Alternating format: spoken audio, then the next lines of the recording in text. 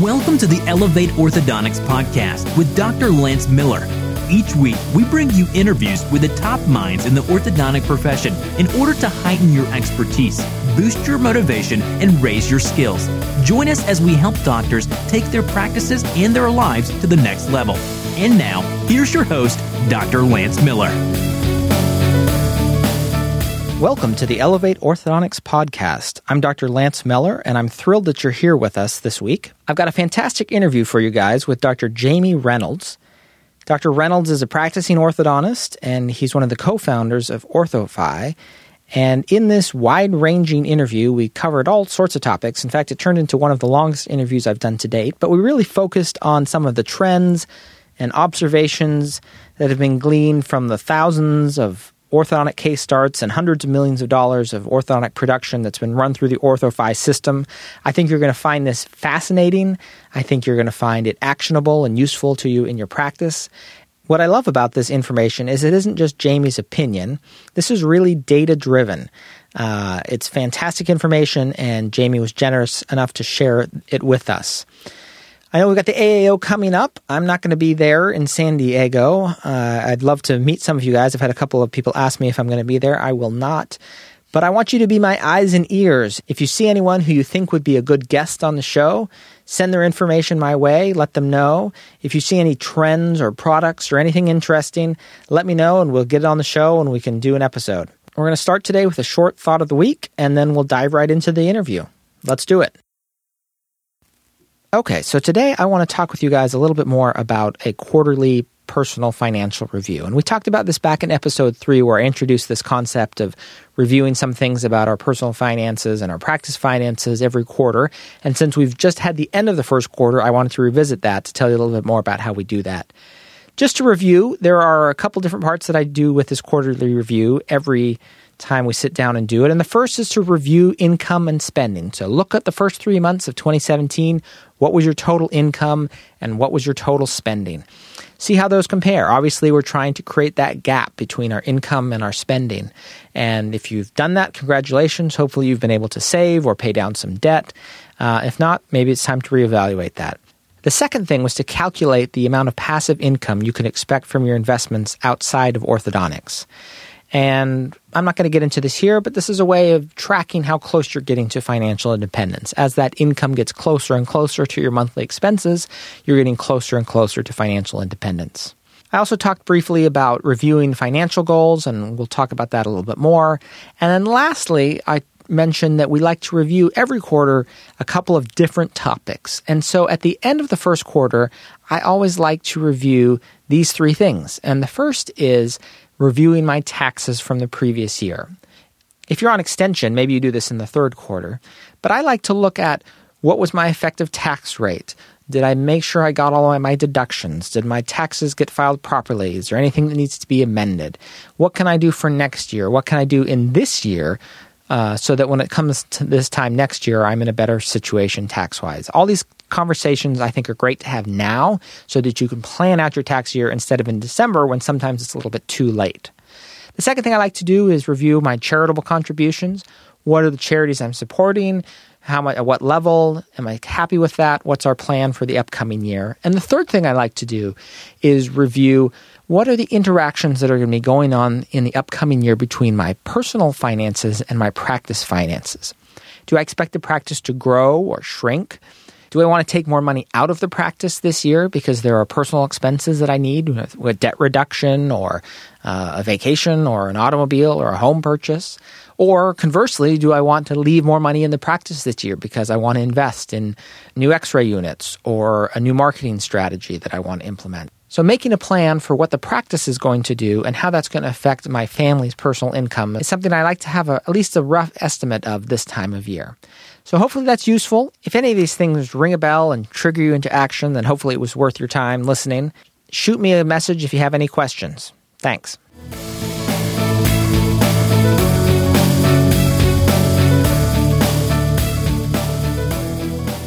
Dr. Jamie Reynolds attended the University of Michigan for both his undergraduate and dental studies. While at Michigan, he was a member of the volleyball team, where he earned both team captain and all Big Ten honors. Following dental school, Dr. Reynolds attended the University of Detroit Mercy, where he earned a master's degree in orthodontics.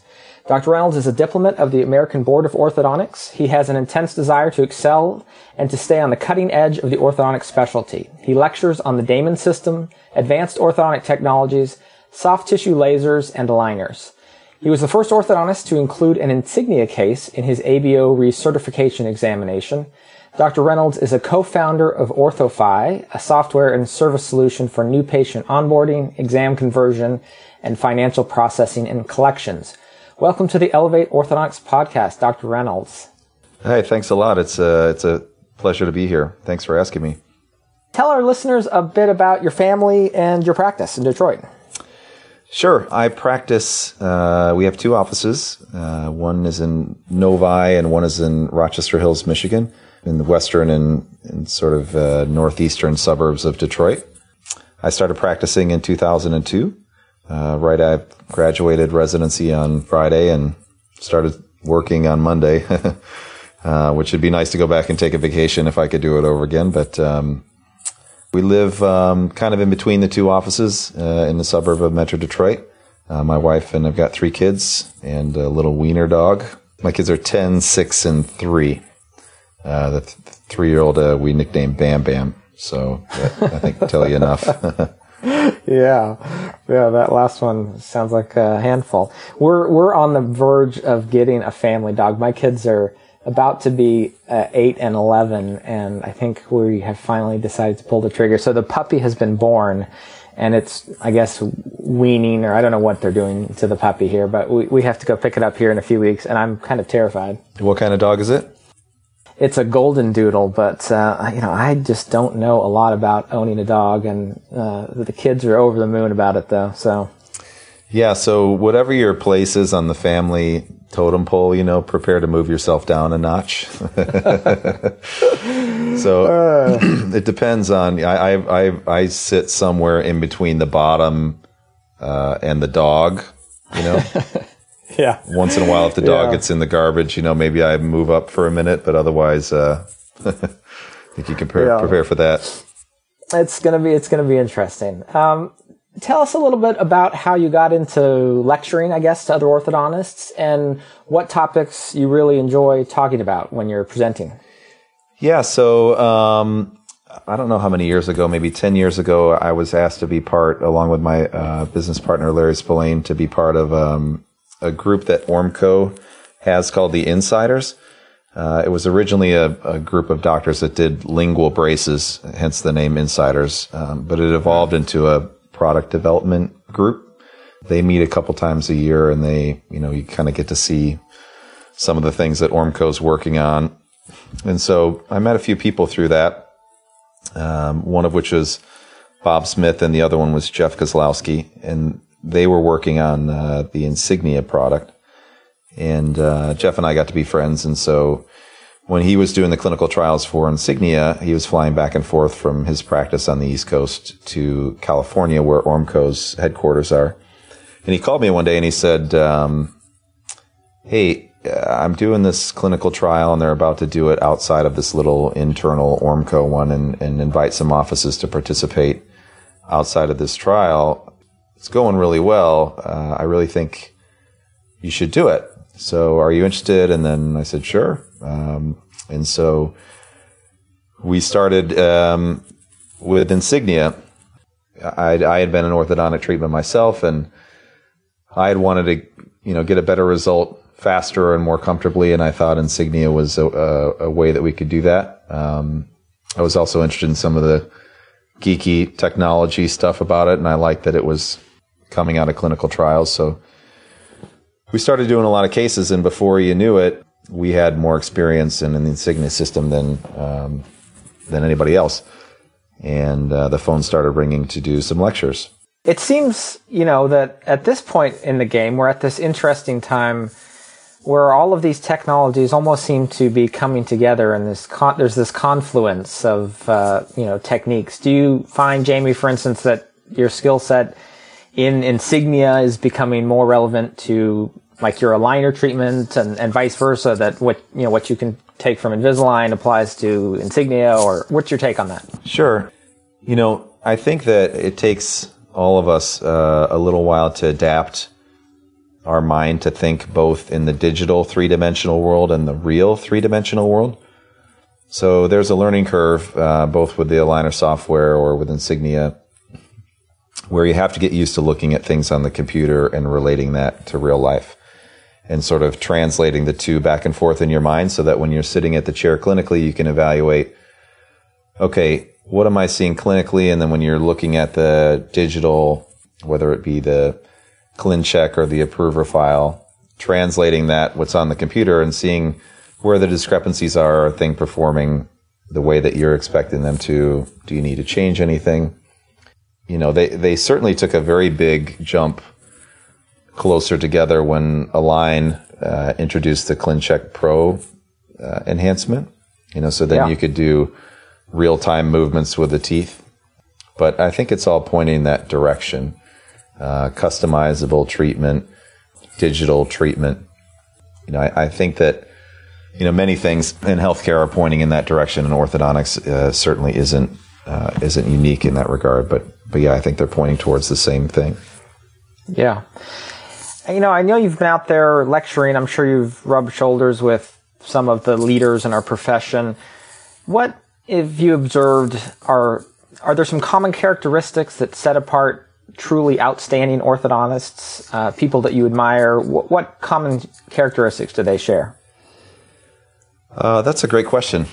No one's ever asked me that before. I can tell you that, you know, the most charismatic of anyone, especially in the clinical realm that I met and had a chance to interact with, is Dwight Damon. Dwight is about the nicest person that you've ever met in your entire life. He's one of those people that captivates the room, and when you meet him, you know, it's just, he's very captivating. You know, I think he has an ability to kind of see things very easily that might not come so easily to other people. You know, when he talks about putting brackets on, he'll say, you know, Dwight, how do you get the brackets on so well? And he'll say, well, I just visualize in my mind where I want to put it, and then I put it there, you know. It kind of reminds me of like Obi-Wan Kenobi or Yoda or somebody, you know, like it sounds like the Force is involved, because when I try to do that, it doesn't work as well. Right. But, you know, the main feature that I've seen, and I think it's great with all these Facebook groups and all the collaboration that's going on within our industry now. I think that the biggest minds that I've had a chance and the honor to be around, they all think with the abundance mindset rather than the scarcity mindset. They're not thinking, you know, what's my competitor doing and how do I hide that from them? They're concentrated on their future, you know, and developing things, what's in their vision to try to push the envelope forward. And they're not really looking to sort of, I don't know, as concerned, reactionary, competitive thinking rather than pushing the envelope forward thinking, if that makes any sense. Yeah. There was the great meme online with Michael Phelps where it said, winners focus on winning or losers focus on winners. Exactly. And I don't know if you saw that going around with Michael Phelps and the guy in the other lane kind of looking over at him. I love that one. Yeah, so you just much more eloquently articulated what I was trying to say. But I really think that a lot of the, well, you know, you talk about guys like Ben Burris or Jeff Kozlowski, Jonathan Nicozisis, I heard him on your podcast before, Derek Bach. A lot of these really big thinkers, you know, they're more abundantly thinking than scarcity mindset. And I really admire that. And those are the people that I kind of gravitate towards and try to learn from. Sure. One thing you've done, which I think is somewhat unique among orthodontists, is you became an author. You wrote a book called World Class Smiles, Made in Detroit. What made you want to write this book, and what purpose has it served for you? So I first started thinking about it. I got to know a really, really bright doctor named John Graham through Ormco and through lecturing. We became friends, and John's one of the smartest guys I've ever met, and he's incredibly gifted with language. If you've ever heard him speak, you know, he has a gift for sure. And he wrote a book a couple of years ago He was actually practicing in both Utah and Arizona, and his family was living in Utah. And then when he was spending nights in Arizona, he killed time by writing a book, consumer-facing book. And so when he published it, I read it.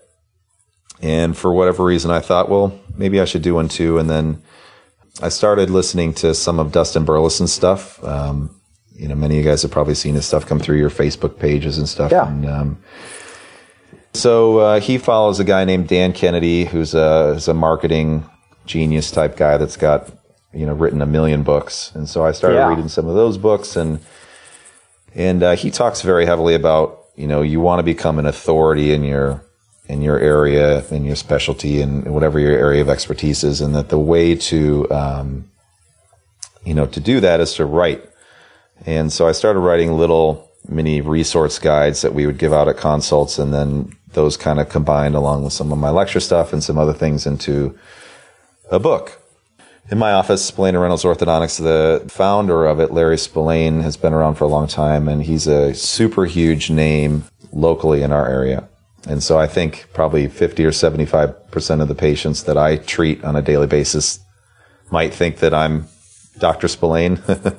So his name definitely precedes our office. And so, as he gets closer towards retirement, one of the things that I need to consider is, how do I take the lead in the practice so that, the money that I'm investing in buying the practice from him doesn't evaporate when he retires and his name comes off the building. So I decided maybe writing a book might help. So I did. And, it's not anything that anybody who's listening to this couldn't write, and most people could do quite a bit better job. But I tried to make it a little bit locally focused. Us people from Detroit are very egocentric. We like our hometown people. Sure. So anyway, it was fun to do, and I do think that there's something to it. The Dan Kennedy playbook of writing a book and increasing your authority. In fact, this week I got asked to do some interviews on 3 different radio stations, and one in San Francisco, one in Denver, one in Cincinnati. I have a few more lined up, and I've been probably going to get on my local news and stuff like that. And it all comes from publicity generated from the book. Yeah, that's fantastic. On the one hand, you say that, anyone could write it, and I'm sure from a knowledge of orthodontics standpoint, that's probably true. But I think it's impressive to sit down and put it together. I mean, the actual act of writing it, of organizing your thoughts, I mean, there's something to that, and I think that's a pretty impressive accomplishment. Well, thanks. It's just, a lot of things like that, like a book might be the perfect example. It's not whether you're going to do it or whether you want to do it or not. It's just deciding to do it and then doing it, Right. And so I'm sure, maybe you went through the same thing with the podcast. One day Absolutely. You decided, now I'm going to start. And then, I've listened to a bunch of them. They're great. The ones that came out today, I haven't had a chance to listen to because I've been preparing for this. But, you're doing a killer job with it. And it's just as simple as deciding. Right. Great. Well, I want to spend some time here talking about OrthoFi and some of the articles you've written that I think really highlight the need to evaluate our systems and kind of the way we use data to make decisions, but maybe briefly tell our listeners about the origin of OrthoFi and kind of what the purpose of it is, what services it provides.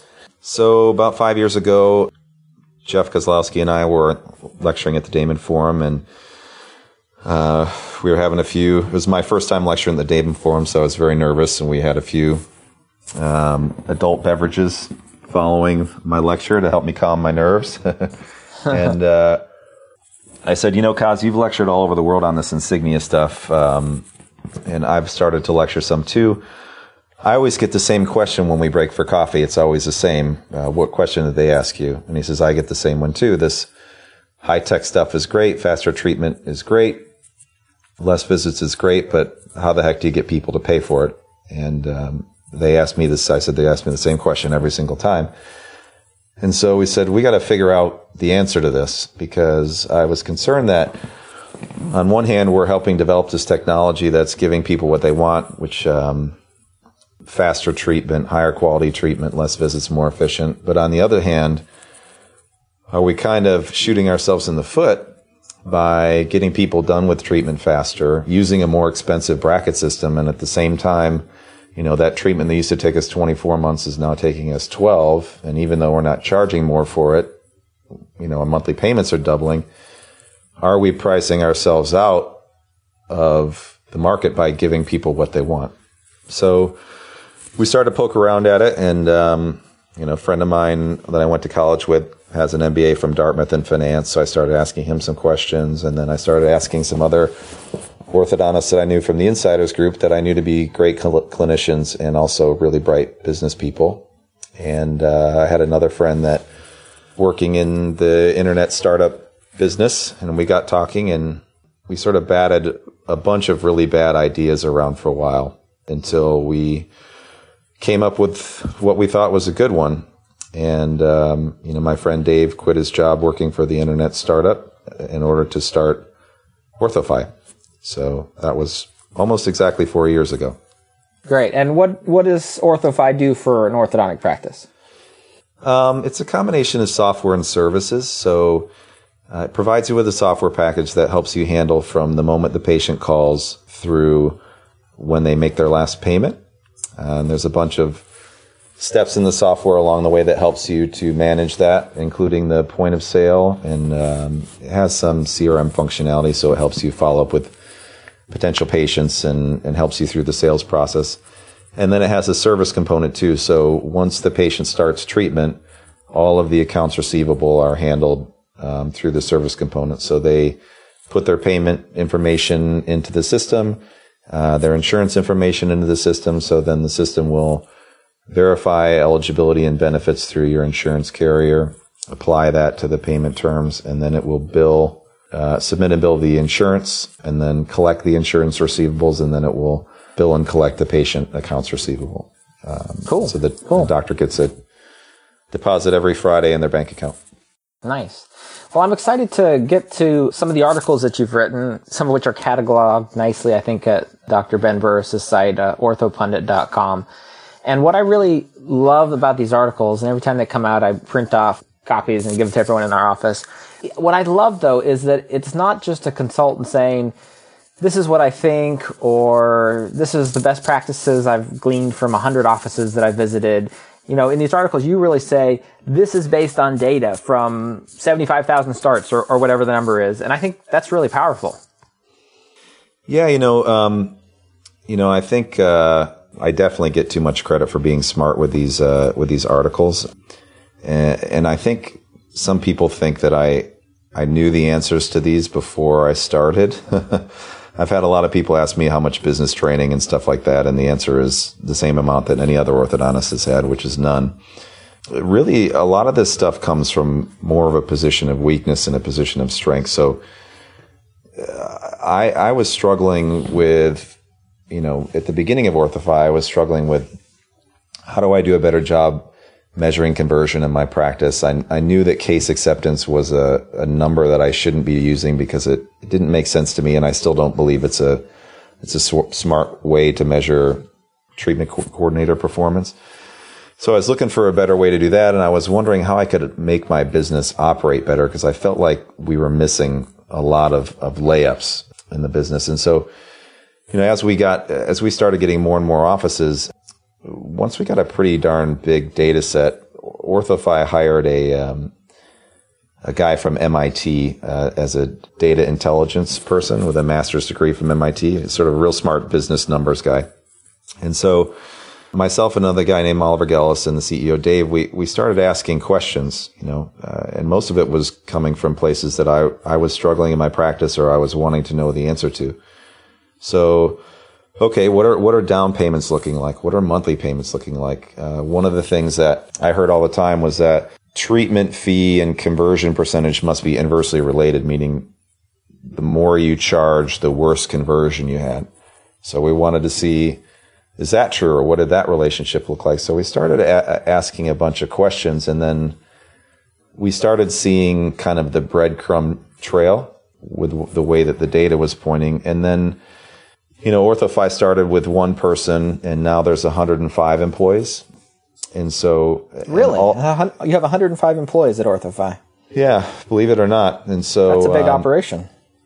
It's not small, and it's grown really quickly. And so, none of them are orthodontists that are employed there. And so I've spent a lot of time watching and helping to participate, but really watching the CEO grow a company from that small to that big and learning from a lot of the business people that come along with it. So we have quite a few MBAs, Ivy League MBAs that work for the company now, and a lot of people with really deep business experience in a bunch of areas. And so those people kind of chime in with some of the business concepts about, creating leverage and how to manage things in aggregate versus transactional management. And so, the goal for the company was trying to take the best of what orthodontists are doing and then layer in really smart business expertise to combine and create a synergy so that we could take a step forward in the way that we manage our businesses.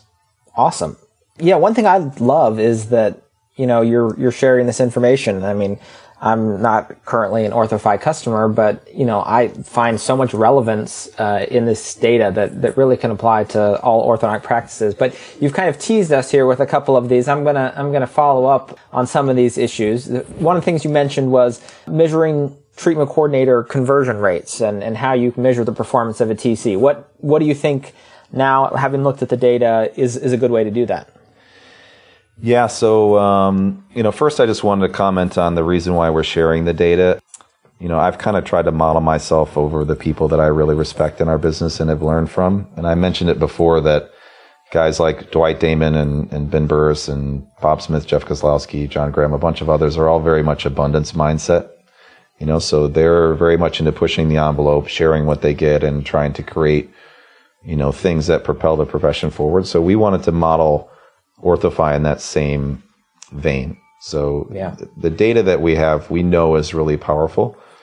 So instead of keeping it to ourselves and creating a competitive advantage for the company or whatever, hoarding the this data, could be like your secret sauce or whatever, your internal best practices. Correct. And so rather than doing that, our goal is to help orthodontists keep patients where they belong, which we believe is in the hands of a highly skilled orthodontist. And so there's more competition now than just other orthodontists and a few GPs. We all know about Smile Direct Club and who knows what's coming. So it's more important now than ever that the orthodontist is armed with the information to be able to compete moving forward. So about conversion percentage, we feel very strongly that there's only one way to measure conversion percentage. And so you need to look at when you recommend treatment, does that patient start, yes or no? So typically, the easy way to measure it is case acceptance. The reason I think we all do that is because it's easy, which is the number of starts divided by the number of new patient exams.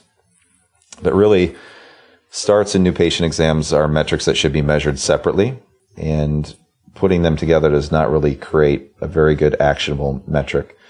The only reason you want to look at a number is so that you can make a decision and create some action from it. And looking at case acceptance is very deceiving. It has almost zero short-term value. So, for example, if you ran a promotion in your office and you wanted to see how it impacted things, case acceptance doesn't really tell you that. If you changed your fees, stuff like that. So we wanted to look at a more precise metric. So the metric should be number of starts divided by number of recommends. So if you recommend treatment, do they start, yes or no? And then that percentage can be measured on a patient-by-patient basis, can be updated in real time and be looked back on a daily, weekly, monthly basis. And so if you're trying to evaluate the performance of your TCs and your sales process, that's the metric you should be looking at. Yeah, I agree. And you do it based on, so it's number of starts divided by number of recommends. Correct. I've also heard people actually who break this down like total dollars of treatment accepted versus presented, which sounds kind of similar to what you're proposing. But actually, this is what we propose, and this is what the patient agreed to move forward with. Correct. Yeah, and we can break those numbers down, dollars versus not, so if you presented a more expensive treatment plan or not, we have numbers of when Invisalign has been presented head-to-head against braces and what the difference in price is, what the conversion percentage stuff, and those are all fun little things that, to be continued. We'll be sharing that data as we go through it later. But Sure. Another thing you mentioned was this concept of, everyone wanting to start more patients and increase competition. And some people say, oh, I should lower my fee. I should try to compete on price. What does the data say about that strategy? Yeah, so the data shows that once you get over $5,400, anywhere between $5,400 and $7,500 or so, there really is no correlation between price and conversion. So there's many more factors that go into it besides price. And what we see in Orthofy is that, in fact, the lowest dollar average per case practices are the lowest converting in our data set. So it almost appears that being lower in price could hurt your conversion. I think that the breadcrumb trail is there, not just in our own business, but other businesses. So there are plenty of businesses that compete on things other than price that are expensive that still do very, very well. The customer has to perceive that value there. So creating that value, being more customer service focused, or providing a service, maybe you're non-extraction, or maybe you do, more complicated treatments or whatever might make your name locally. Providing that service and that value is more important than the price. And I think there's very strong evidence that people will pay more for things that they perceive to be more valuable. And so that's what we should all be focused on. So competing just on price, at the meeting I was at recently, Ben Burris said something I thought was very intelligent. It's that you shouldn't, if you're going to change your price, you should also modulate down your service, right? Or if you're going to raise your price, inversely, you also have to modulate up your service. But you can't have one without the other, and you shouldn't. Yeah. Strictly lowering your price doesn't seem to have any beneficial impact on conversion rates is pretty much the take home I'm getting. Correct. And I think, we've all had those patients where we thought they were a pain in the butt, and we're like, I don't want to treat them, charge them $1,500 extra, right? Yep. And what typically happens with those? They start, right? They pay you the $1,500 extra, and then you kick yourself thinking you should have charged them $3,000, Yeah. Another thing I want to hit on here, which I found interesting as I was rereading, I guess, these articles, is somewhat uncommon in the orthodontic world, is that you're charging interest on some of the plans that you're offering patients. Can you explain, I guess, how you decided to kill off one of the sacred cows of orthodontic financing? It was really pretty simple. I remember being in residency for many years and being poor in dental school. Mm-hmm. And there were things that I wanted that I couldn't afford to pay cash for. And, I chose I'll pay you $2 on Tuesday for a hamburger today approach, And so I thought that if I had crooked teeth and I was younger or in residency or for something else or in dental school, I would gladly pay some interest to allow me to not have to wait several years to be able to afford it. So, and if you look outside orthodontics, that's what companies do. They don't, your car company doesn't, run your credit and then make you put $25,000 down if you have bad credit on a $50,000 car, right? They just change your terms some, and maybe you have to put more down, but they also don't extend it as long, or they charge interest to hedge the default risk. That's what it's all about. So we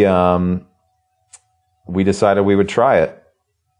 And, the most that we charge is 6.9%. And then we have an algorithm that bases, based on your credit worthiness and some other factors, where up to that 6.9% that, each payment plan picks up.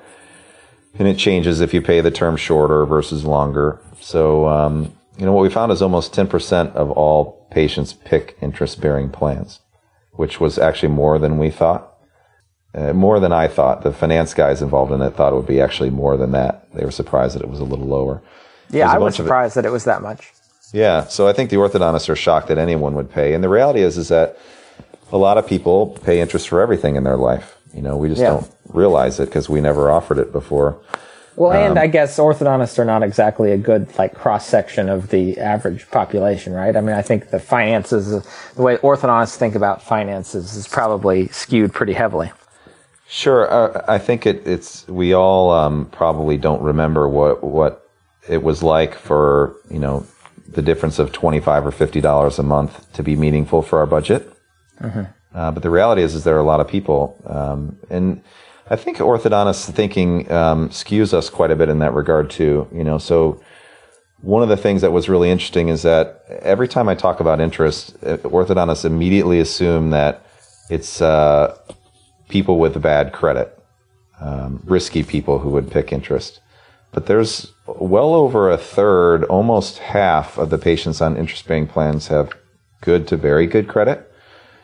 So, the assumption that can't afford more than $150 a month in payment plan and has bad credit are the same is false.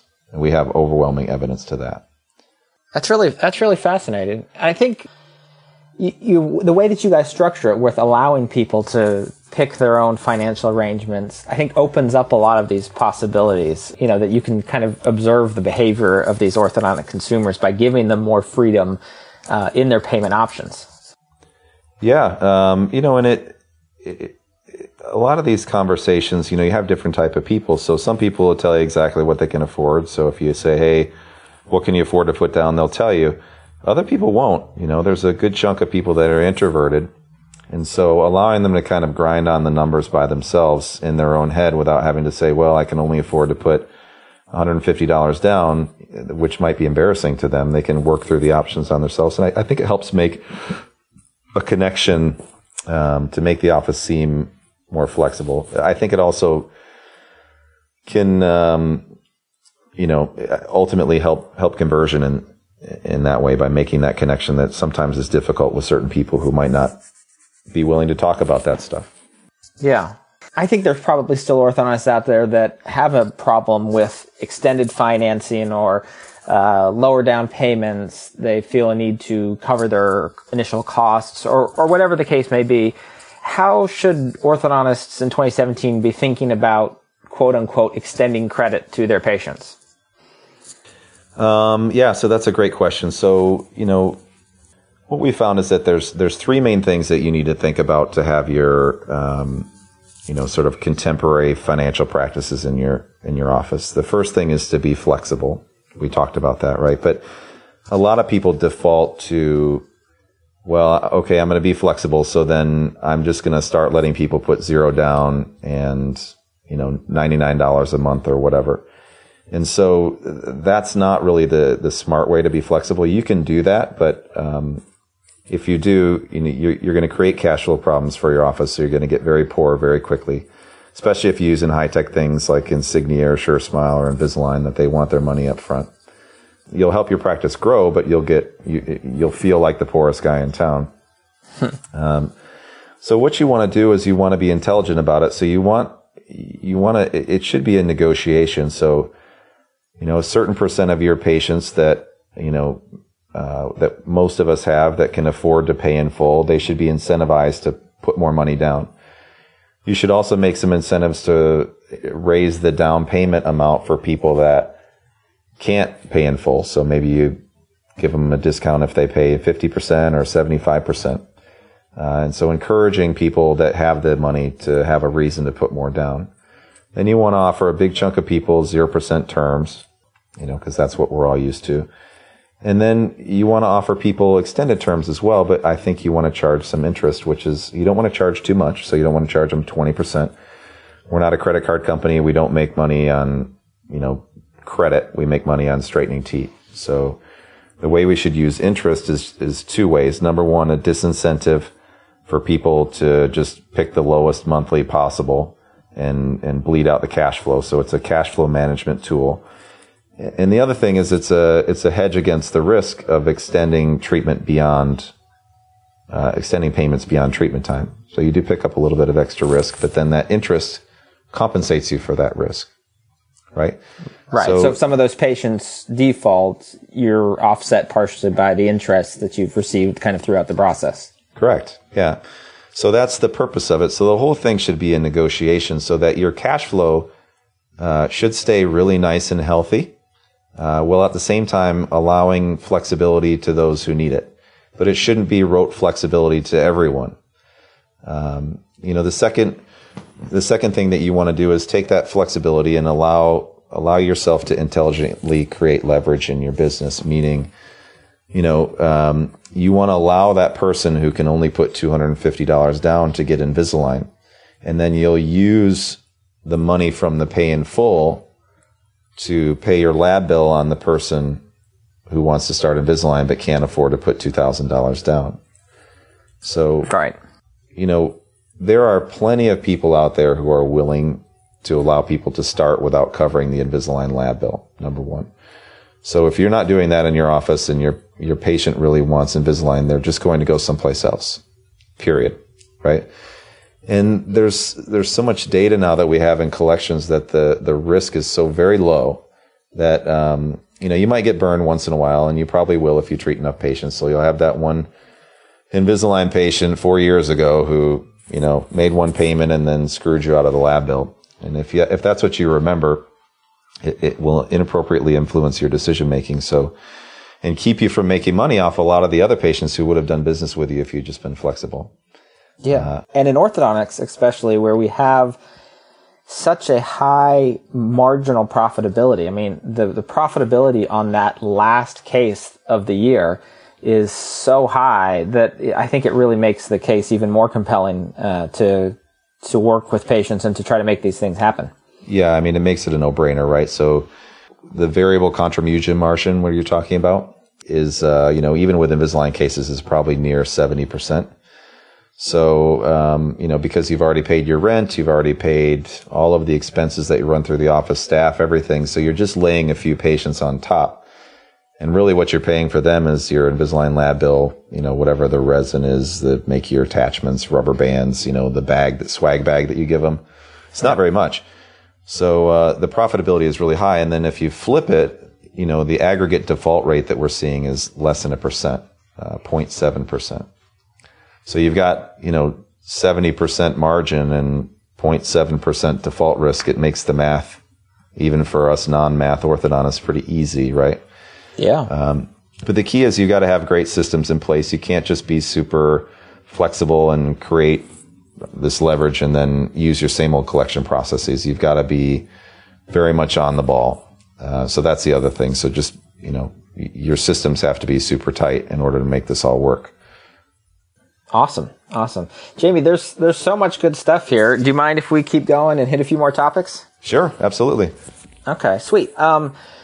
I've seen an article you wrote. OrthoFi has collected some data on things like answering the phone, scheduling exams.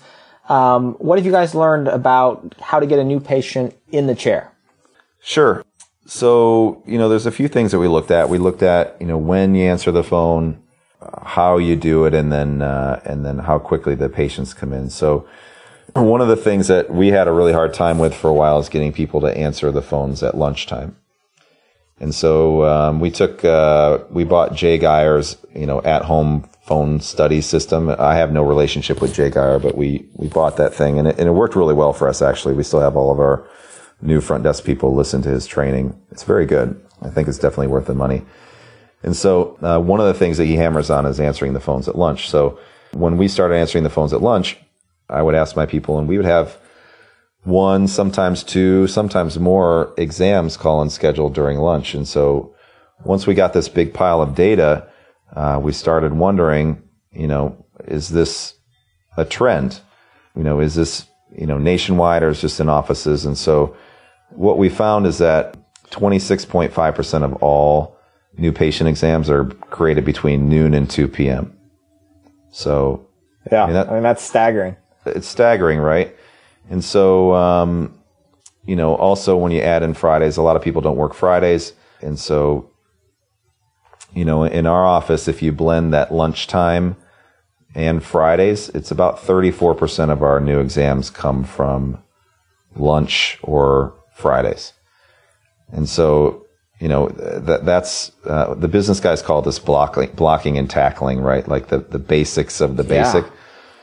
So, for those doctors that aren't answering their phones at lunchtime or on Fridays, even if you're not in the office, you should have someone. You think, well, a lot of times we step over dollars to pick up pennies. So you think, well, I've got the extra payroll and my accountant's bugging me to keep my payroll margin down. Well, the easiest way to keep your payroll number down is to grow, right? Yep. So as you grow, your payroll looks a lot smaller when you stack that variable contribution margin stuff on top of it. So it is costing you a fortune to not have people answer at lunch. And And I would say to anyone listening, if you're too afraid to tell your front desk people that they need to work through lunch, you've got a real problem on your hands. I mean, this is something, like you say, this is business 101. The phone has to be answered. I mean, it has to be answered at lunch. It has to be answered on Fridays. And you've got to find a way to make that happen or find someone else who will do it. I mean, this to me seems like a total non-negotiable. Yeah, it should be, but a lot of us weren't doing it. I mean, we really weren't doing it until 5 or 6 years ago. And since we started, our practice has really grown. And if you think about it, almost all of our traffic, some of us maybe get walk-ins in more urban areas and more medical centers, but I would say 95% plus of exams that are generated come through the phone. Yep. And so that's the route. And until online stuff gets more robust, I mean, if your phones are not in order, it's really killing you. So I would encourage everyone to focus on that if they're not doing it. The second thing we looked at is I always wondered, before we got in hired our third doctor, Dr. Adri Dopp, she's a fantastic young doctor we have working with us now. We were on a pretty long wait list to get exams, especially for after school time. So we started to wonder, is there an inflection point where I think it's good for our egos to say, oh yeah, I've got a 3-week wait list for new patient exams in my office, but is there a point where that's really costing us money? And so we looked at that. We found about 21 days is the number for kids where it starts to dip, and adults dips, right off the bat. So, about 10, 11% of all your adults will no-show even if they schedule that day, because adults are, they're pretty flaky. They see an ad on Facebook, they call and they want to schedule and they want to come in right this second. So adults really decay. So the further they go from the day they call to the day they come in, there's a greater chance of no-show. Kids, it's pretty flat until about day 21, then it starts to decline. So you want to get your adults in as quickly as possible and get your kids in at least within 21 days or sooner if possible. Yeah, that's great data. I always think this is hysterical that I always give my staff grief about like the thermostat. They have like a 1 degree range that they're comfortable in. If it's like below 70 or like above 72, they're complaining terribly. But for me, my thermostat is on new patient exams. If we have openings or holes or not filled, in the next week, I'm going crazy. But if we start to get out like 2 or 3 weeks, I'm going crazy. And my staff gives me a hard time because it's like, you're not happy either way. But there really is this kind of sweet spot that we like, and we're a little bit neurotic about it, I think. But for a good reason, as you point out. Yeah, I'd like to get your thermostat because I never have all of my staff happy about the temperature. There's always several that are too hot and too cold simultaneously. Exactly. One of the things we looked at is what we call kept exam decay. So phone stuff is really hard to measure, and I've toyed around with it. Some people I know, they have every single one of their calls listened to by someone in Indonesia or wherever. We haven't moved in that direction yet. I probably should. But we were trying to poke around and see if we could find a good metric for phone skills in the office. So the one we've kind of settled in on is what we call kept exam decay. So if they schedule, we all track those new patient calls, or we should be tracking them. So how many people schedule to come in? Yep. We also should track how many people actually do come in, and then the spread between that number. I think that's a good indicator of your phone skills. I don't think it's unreasonable to assume that if your people are friendly and they do a good job with confirmation calls and following up and stuff like that, then more people will show up. And if they're unfriendly and they don't do a good job of that, then less people will show up. So you want to keep that number above 90%. So if they call and less than 90% of them show up, you probably should be looking at your phone processes, both the friendliness of them and the confirmation calls. Right. Right. So after we present our treatment recommendations to a patient, we've got them in the chair, they've kept their exam, we've said this is what you need, and besides offering, acceptable financial terms to the patients, what do we do to help them start treatment, or how should our TCs be following up? I know you guys have looked a little bit on kind of the systems to get them in after the treatment has been recommended. Yeah, so, I believe that the vast majority of offices that are very highly converting, the actually key component to that happens before the treatment recommend. So the key, I believe the key component, and since we started managing things this way in our office, our conversion has jumped a ton, is conditioning the patient before they come in the office. So, doing that confirmation call, sending them something in the mail, hitting them over and over again with, be prepared to start, talk with whoever you need to about what you're comfortable putting down, and really gracefully letting them know that, hey, we're here for you, and if it's convenient for you, we'll make the financial numbers work and we can save you a trip and get you started that day. So we found that the lion's share of the work goes in before the patient comes in, because we know that once they walk out the door, your chances of converting them drop by 50%. And if you are going to convert them, you need to do it quickly. So a lot of offices, they'll say, well, Mrs. Jones, Johnny needs braces. And she says, okay, well, I need to talk to my husband. And then the response from the office is, okay, well, why don't you talk to your husband and give me a call if you have any questions, right? And that's kind of the extent of the follow-up. And then, the next layer of offices, they might call them back, but they don't want to seem pushy, so they'll call them back, once a month or 2 weeks later, or they'll call and check in. The best offices try to get something on the books before the person walks out. So, and instead of seeming pestering, hey, Mrs. Jones, is it okay if I call you back? You can say, as if you're the TC, say, Mrs. Jones, I know you're busy. Once you speak with Dad, I'm sure you'll have some questions. I'd be glad to make myself available to you. Would you prefer that I follow up with you on Monday or Tuesday? And so that's not really pushy, and it seems convenient to the mom. It seems like good customer service. And you try to get something on the books and follow up with them within a few days. Adults, you should be following up with the same day or the next day with a text or an email. And with kids, it shouldn't be more than 48 hours. Yeah, that decay of whatever it is, treatment starts or acceptance, conversion, it really is precipitous. As, like you say, when they walk out the door, you've already dropped tremendously, but then, it seems to go away pretty quickly. Yeah, I mean, we look at something we call 45-day TRC, which is the chances that, your conversion percent running total over the last 45 days. And we know that, between 75 and 80% of your chances of converting them happens within the first 45 days. Yeah. So, each patient, like we used to do our follow-ups with our pending list, twice a month. But then if the TC was on vacation, then maybe get skipped. So it happened once a month, And so each patient should really be followed up on an individual basis. So instead of doing X number of them in a big batch every other Wednesday or the first Wednesday of every month, you should be really doing a few of them every single day, each specifically for that patient, and try to touch them several times over the first 2 weeks. Because once the patient gets into pending, that's really when they're going to convert. And most people get a lot of multiple opinions as well. So sure. You want to make sure that you're touching base with them and staying in contact and having, there's a fine line between being too pushy and giving great, customer service and follow up. So you want to avoid that, but really being in contact with them as much as possible, both from an email standpoint, a phone standpoint, and a text message standpoint is, I think, really important from awesome. A pending follow-up. Awesome. Last question for you, Jamie. You've got a lot of balls in the air, clearly. I guess really every orthodontist does. And I think everyone faces that E-Myth dilemma. How do I balance working on the systems, and we've talked a lot tonight about systems of your practice, with actually working as the orthodontist face-to-face with patients, giving them the attention they need.